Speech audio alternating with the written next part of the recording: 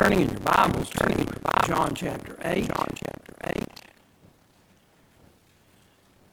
While you're turning there, I know that many of you know Gerald Galloway, former police chief here, and both of his daughters graduated from school here, Leanne and Emily, and I was told this afternoon that he has stage 4 pancreatic cancer and is not expected to live very long. So we would like to pray for Gerald Galloway and his family. John chapter 8, verse 31. Then said Jesus to those Jews which believed on him, if ye continue in my word, and are ye my disciples indeed. And ye shall know the truth, and the truth shall make you free. Let's look to the Lord in prayer. Father, we thank you for this Wednesday night service. We thank you for the opportunity to come aside and to study your word together for a few moments. We pray that you would help us to see the importance of your word tonight, and the subtle deception of our age in which we're living to draw us away from. We do pray for Chief Galloway, his family, that you would minister to them. Father, we pray for the nation of Israel. And we pray tonight that you would show yourself strong as the captain of the host of the Lord on their behalf. We pray that you would give wisdom to their leaders, their military leaders. And we pray that this country and its political leadership would stand down and get out of their way, and let them do what needs to be done. And we ask it in Jesus' name. Amen. Tonight we want to mention a couple of things that we didn't have time to get to on Sunday night. In our last two messages, we have honed in on the Lord's words in verse 31. My word. If ye continue in my word. And we said Sunday night that if we're going to continue in his word, then we have to be clear in our minds, and we have to be resolved in our thinking that we have the Word of God. It has to be a conviction on our part. Pastor Galley had a very simple definition for this word conviction. He said a conviction is a belief that you would not violate, compromise under any circumstances. Every time I think about Ken's definition, I am forced into the uncomfortable position of realizing how few convictions I actually have. But the belief that we have in our hands, in the King James Bible, the belief that we have in this book, the inspired, the infallible, inerrant Word of God, has to be one of our inviolable and uncompromising convictions. Otherwise, this church will be lost. Whenever I think about the word conviction, there's another word that immediately comes to mind, and that is the word conformity. And the reason it comes to mind is not because it starts with the same letter as conviction. The purpose is not to use alliteration to make a point. The reason that this word comes to mind is because it is a very real spiritual danger. And it's a danger that the Lord illustrates to us here in His Word so that we can understand that it can happen even here.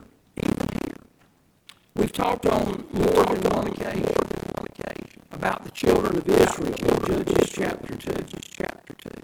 And what we find there is a group of young people, the third generation of the children of Israel after leaving Egypt. And what we learn is that this third generation is a group who served the Lord all the days of Joshua. Joshua was the first generation from Egypt. They served the Lord all the days of the elders that outlived Joshua. That's the second generation. But then we read about this third generation. A generation after them, which knew not the Lord. And it's very important to understand what the Lord means when He says they knew not the Lord. You could not live in the camp of Israel and not know who the Lord is. Any more than you can come to Calvary Memorial Church and not know who the Lord is. And so what does it mean when the Lord says they knew not the Lord? Well, the Lord tells us twice in Judges chapter 2. In the 12th verse and the 13th verse. We read there that this third generation forsook the Lord God of their fathers. That's what it means that they knew not. They knew Him, but they forsook Him.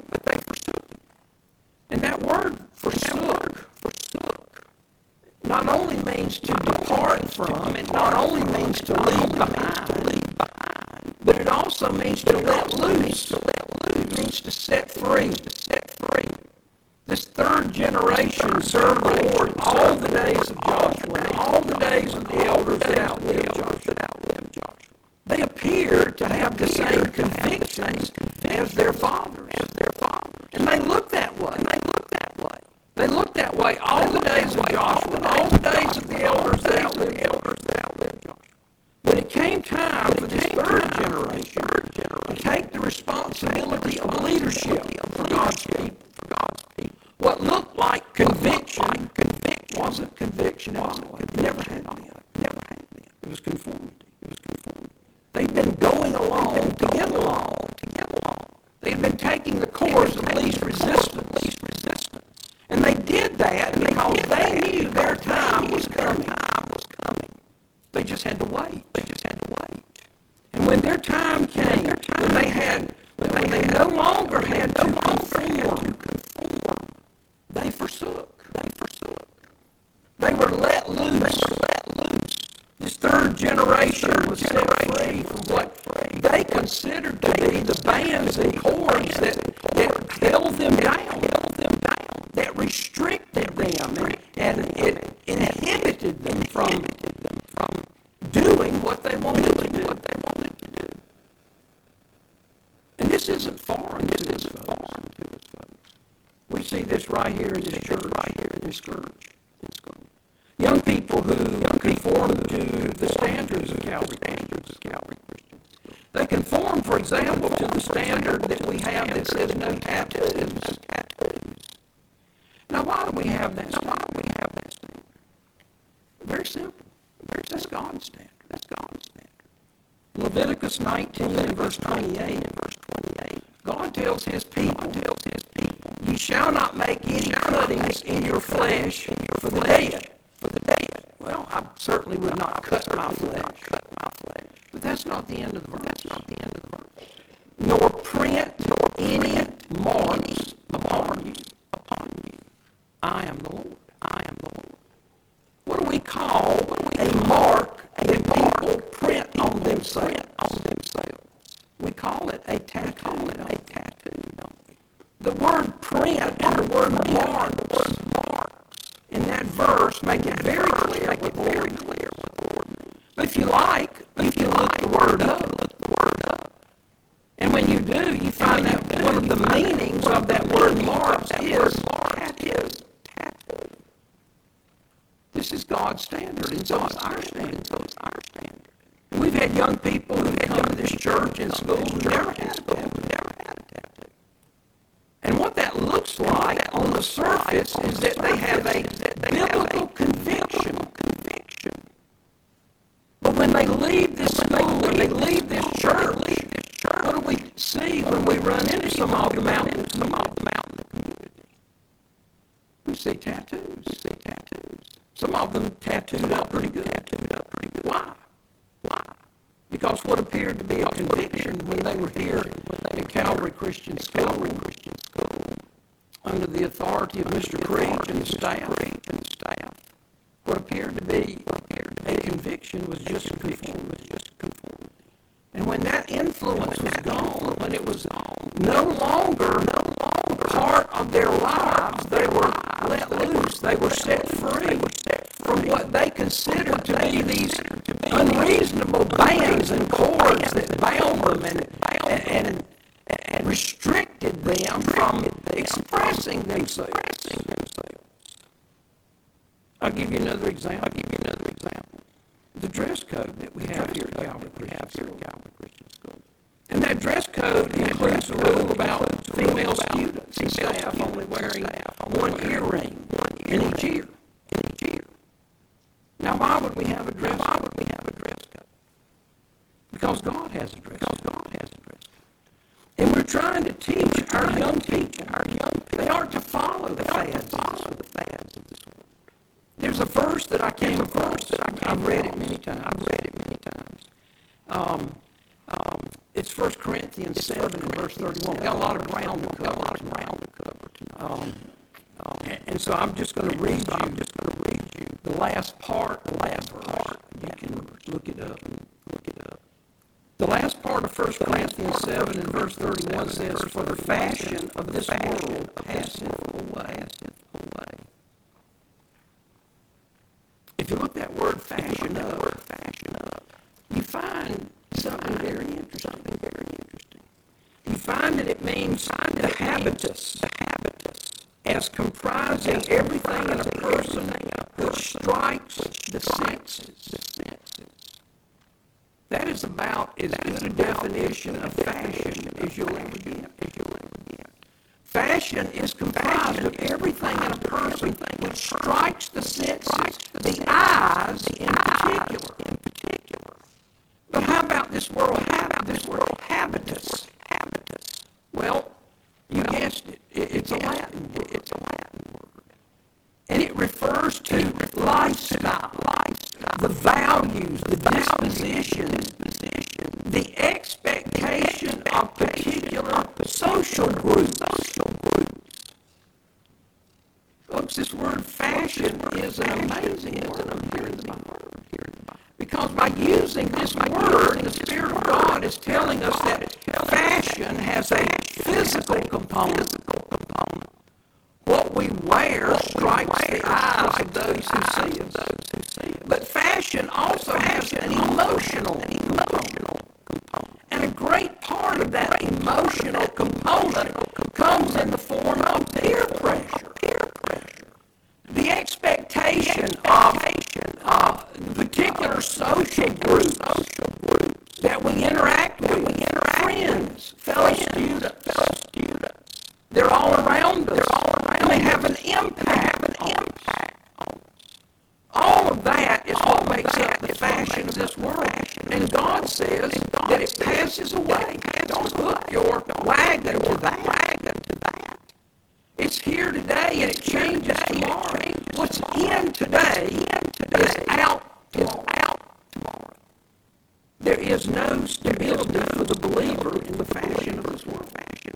Stability for the believer is not being conformed to this world.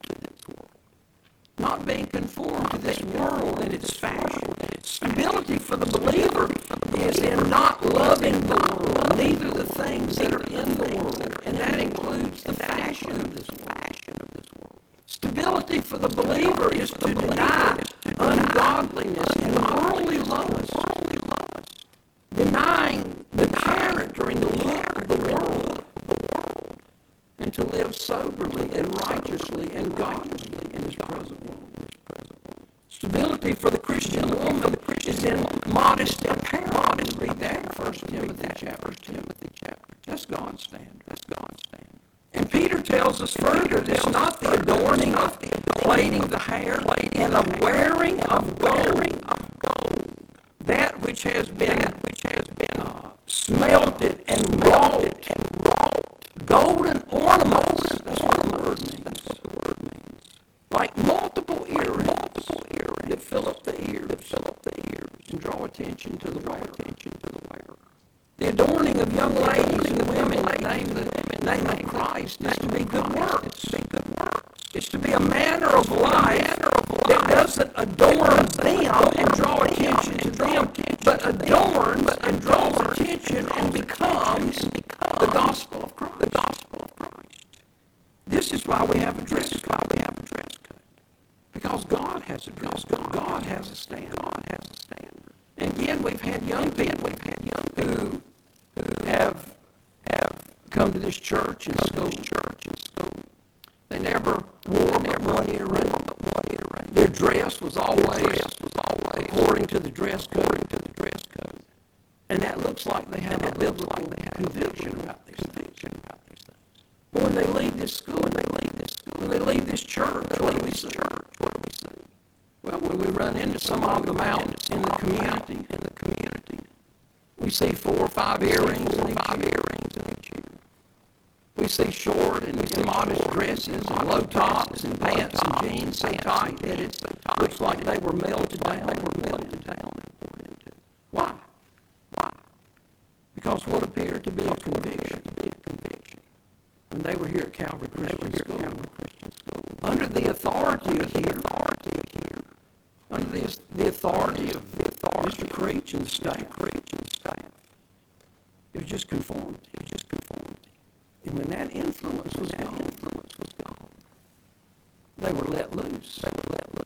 They were set free. From what they considered to be these unreasonable bands and cords that restricted their freedom and their self-expression, restrained them from what they wanted to do.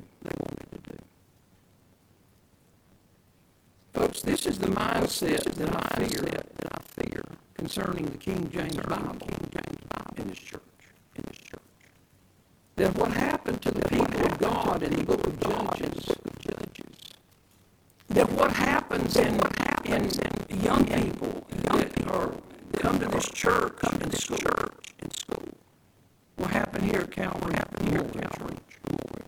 that it will be said of a future generation, and the people serve the Lord all the days of Joshua, Pastor Kelly, and all the days of the elders that outlived Joshua. That's the current leadership of this church, the deacons and the elders. And also all that generation were gathered unto their fathers. We're getting older. And there arose another generation after them, which knew not the Lord, and they forsook the Lord. A third generation, some of which may be here now, or will be here, that brought their King James Bible church. They memorized from it, maybe even taught from it. People who have gone along with the leadership of this church, and it looks like they have a biblical conviction about the King James Bible, but they don't. Because what appeared to be a conviction when the leadership that believed that the King James Bible is the Word of God was here, that was just conformity. And when that influence was retired, or dead, when it was no longer active in their lives, and they will be let loose. They'll be set free from what they consider to be the old-fashioned bands and cords. The thing that held them back from doing what they believed ought to be done. Now, I hope not. But maybe you're thinking that can't happen here.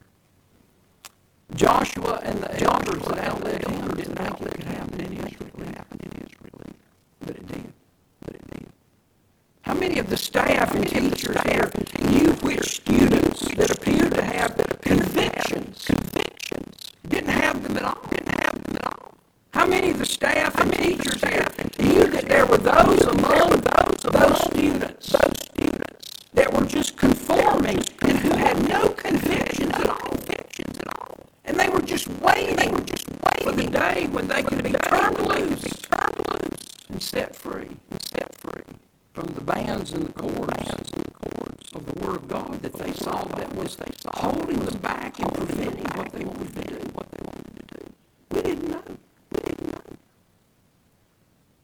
same way, we don't know who has convictions about the King James Bible. Remember, conviction is a belief that you will not violate or compromise under any circumstances.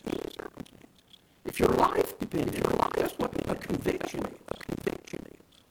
We don't know who really has convictions about the King James Bible and who is just conforming.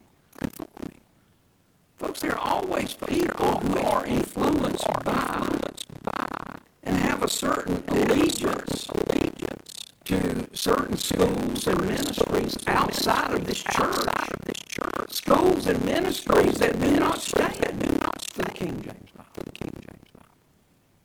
There are people who are influenced by people like Pastor Sam's that we talked about Sunday night. And we want to talk about him again tonight.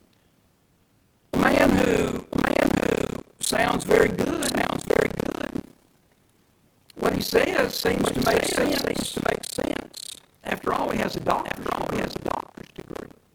And he certainly knows more than someone like myself who hasn't had all that training in Greek and Hebrew. Education has a great influence on people. And the appearance of education has a great influence on people. And the higher the education level, the greater the influence on those who have less education. Mr. Sams has developed a very effective approach to transitioning churches from the King James Bible to these other versions. And I want to go through his steps for a few minutes tonight. He says step one is formulate clear biblical convictions. He understands convictions. Formulate means you need to learn, study, grow, and create your convictions on the matter. If you are going to lead in major change, you better be clear. You must formulate your position from the Bible. That's the deception of it. A conviction means I can't change this. He understands what a conviction is. I have a conviction about Scripture. I believe it is inspired, and I believe preservation is predominantly a reference to original manuscripts. Poor God. He could not preserve His Word into other languages. That's influence. And Mr. Pastor Sam says, I've heard all the guys rooting and tooting on Twitter. I ain't seen the manuscripts, and neither you. I'm not on Twitter, but I probably would have said that. What we mean, he says, is that the word preservation in the Bible is not speaking of English translations. It is speaking of the word that God gave, which was not in English. I know that is so novel, but it's really simple. Once I believe that it is inspired and the original is preserved, and I make my best position on a language translation based upon formal equivalency and readability. It's that simple. You've got to have a Bible that is true to the original languages, and you have got to have a Bible that you can read. Those are convictions. And then he says this, so the King James falls out of line on the basis of readability. He's going to throw the King James away. We've talked about the 618 unfamiliar words of the King James. 618 out of over 791,000. That means that 99.92% of all the words in the King James Bible are from James Bible. He then proceeds to recommend Bible versions that are not based on formal or verbal equivalence. He says, but he recommends these Bibles that are not based on a word-for-word translation. They're based on dynamic equivalence. We talked about these things. In other words, dynamic equivalence adds to or takes away or changes the words of God. And he recommends recommends these versions that do that. The New American Standard, New King James Version, English Standard Version, Christian Standard Bible. He then says, once I sorted through all this theology, and then sorted through the book authorized. No, I'm not familiar with that book. The convictions were there. I am literally convicted I'm not going to use the King James Version of the Bible in my church, and my family. So that's it. Now, all of a sudden, something has to change. Then he goes to step 2, and we talked about, I said it was step 2, but we talked about step 2 Sunday night, because step 2, the first part of it, is teaching people that Psalm 12, 6, and 7 is not talking about the inspiration of the Word of God and the keeping and preserving of the words of the Lord by God Himself. No, it's not true. Psalm 12, verses 6 and 7 are talking about preserving the Word of God. They are talking about the preservation of the Word of God. We talked about the fallacy of this teaching Sunday night. And then once you have taught the error that Psalm 12, 6 and 7 is referring to the people of God and not the Word of God, then he says you ask this question. Now, that which I just said, wasn't him. He doesn't call what he believes there. He says, in what ways can I begin to shift the ministry context? This may take 5 years. It may never happen. But here's number 1. I'm going to eliminate any kind of King James only lingo. I'm just going to eliminate. I'm going to quit saying things like, open your King James Bible, bless God. How many are glad for the old book? I'm going to start defanging some kind of poison. Then he says, I'm going to test water by maybe mentioning things like this. If we were translating this word today, we would say this word means this or that. If you're a little more intentional, you will test the waters. You will start saying things like, I think it's terrible to say this is a bad translation. Come on, you're surely not that arrogant. This is what sophomores in Greek 1 do. They say the King James is a terrible translation. Like you know more than that committee that translated it. No, you don't. He says, think about the subtlety. He's not going to directly attack directly. He's not going to say it's a terrible translation. But I can say, if this word were being translated in 2023, we would say this. Or in the original language, this is a present tense, active voice, imperative mood, verb. You get all that? And what I'm showing is there is study going on here. And it's my job to teach you. So this is putting his education on this. Remember what we said a few minutes ago?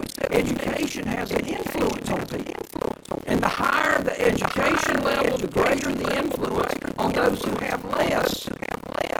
Listen, I've been in churches when, after Dale and I first got married, many of them independent Baptist.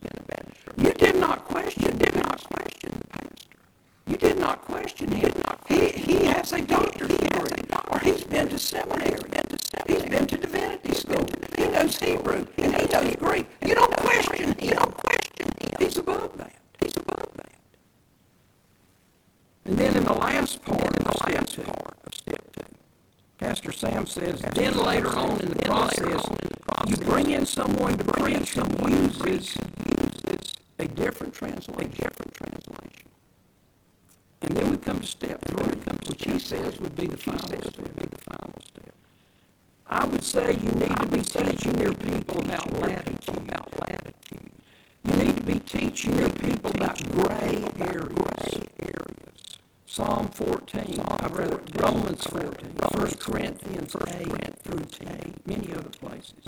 You need to be teaching them that there are Christians who have different opinions about things. Okay, he's talking about other versions of the Bible. And the thing that stands out to me in step 3 are these words. You need to be teaching your people about gray areas. Folks, this book is not a book of gray areas. It is a book that clearly defines and divides black and white, and right from wrong, and truth from error, and good from evil. And all through this book, God makes a distinction. He makes a clear distinction between all of these things. The first thing that God said in Genesis 1 and verse 3 is, let there be light. And the first thing that God did in Genesis 1:4 is God divided the light from the dark. He made a difference. He made a distinction between it. And it wasn't gray. In Leviticus 10, God taught his people to put a difference between holy and unholy, and between clean and unclean.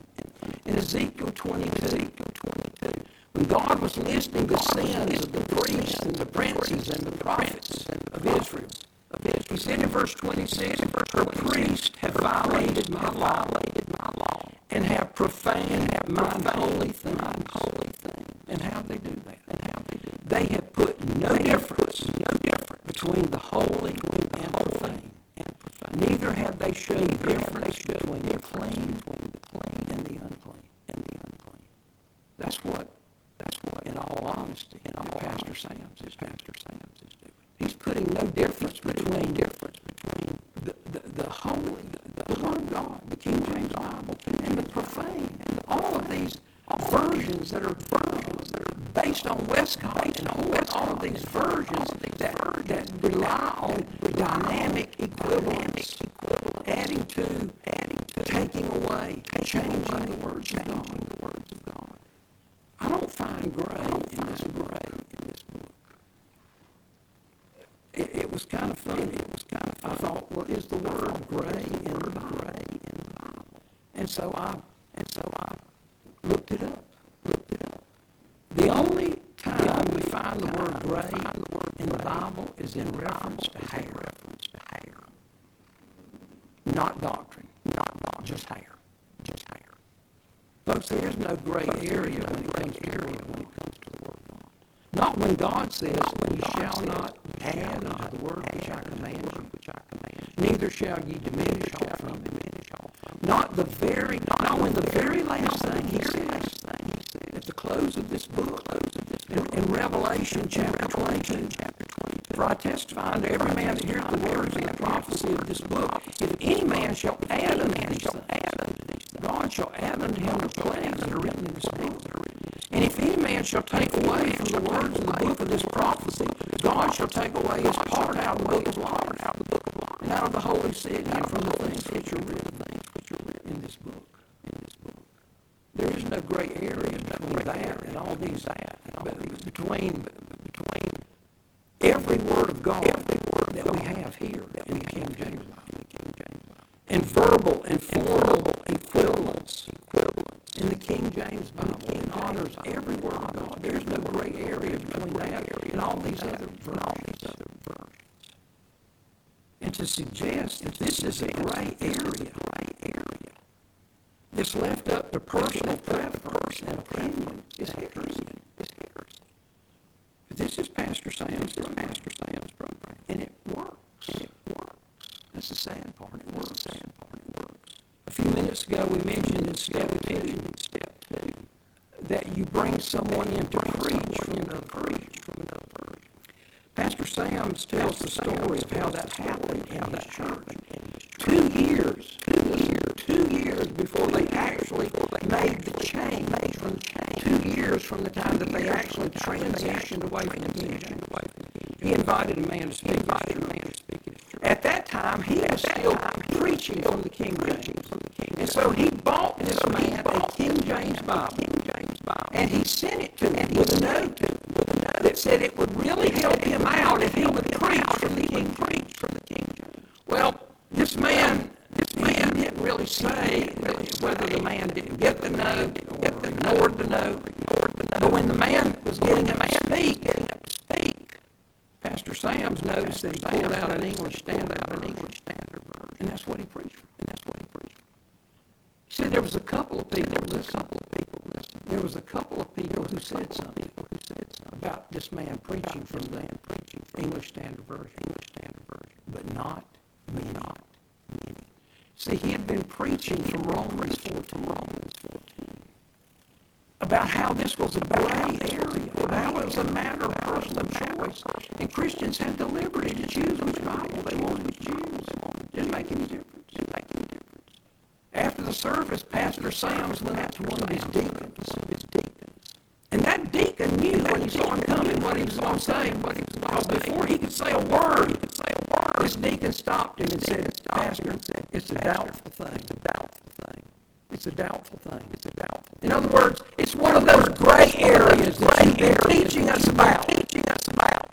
And then he said this, don't even worry about it. It may have been 2 more years before the complete change took place in that church. But folks, the battle had already been won. And it was won because Pastor Sam's plan is incrementalism. It's one of the devil's favorite tools. I believe that the greatest sermon that has ever been preached in this state was the moving of the Cape Hatteras Lighthouse. In 23 days, that lighthouse, many of you have seen it, you know the size of it. In 23 days, that lighthouse was moved over a half a mile. And the move was almost imperceptible. Even to the people who were standing right there, watching it. Just like the transition that took place in River City Baptist Church in Jacksonville, and all the other churches that Pastor Sams has taught to transition from the Word of God, the King James Bible, and one of these other versions. And it can happen here. There's a way to keep it from happening.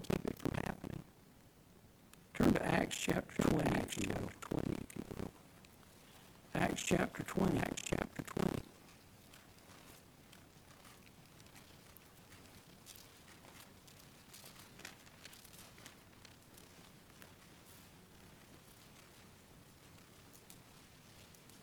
Paul told the leadership of the church at Ephesus.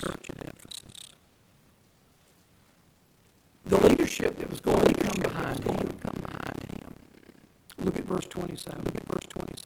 For I have not shunned to declare unto you all the counsel. Take heed, therefore, unto yourselves, and to all the flock over which the Holy Ghost has made you overseers, to feed the church of God, which he hath purchased with his own blood. For I know this, that after my departing shall grievous wolves enter among you, not sparing the flock. Also of your own selves shall men arise, speaking perverse things, to draw away themselves after them. Therefore, watch, and remember that by the space of 3 years I cease not to warn every one night and day. For the space of the year that this church has been in existence, I guess close to 60 years, or maybe a little more. The people of this church have been warned about what we're talking about here. And they have not. We haven't ceased to be warned. Not always with tears. But we've been warned. And what the Lord wants us to do is watch and remember. Let's look to the Lord in prayer. Father, we thank you for all the time that we've had tonight to look in your word, to think about these things, and we pray that you would use them for your glory. We ask in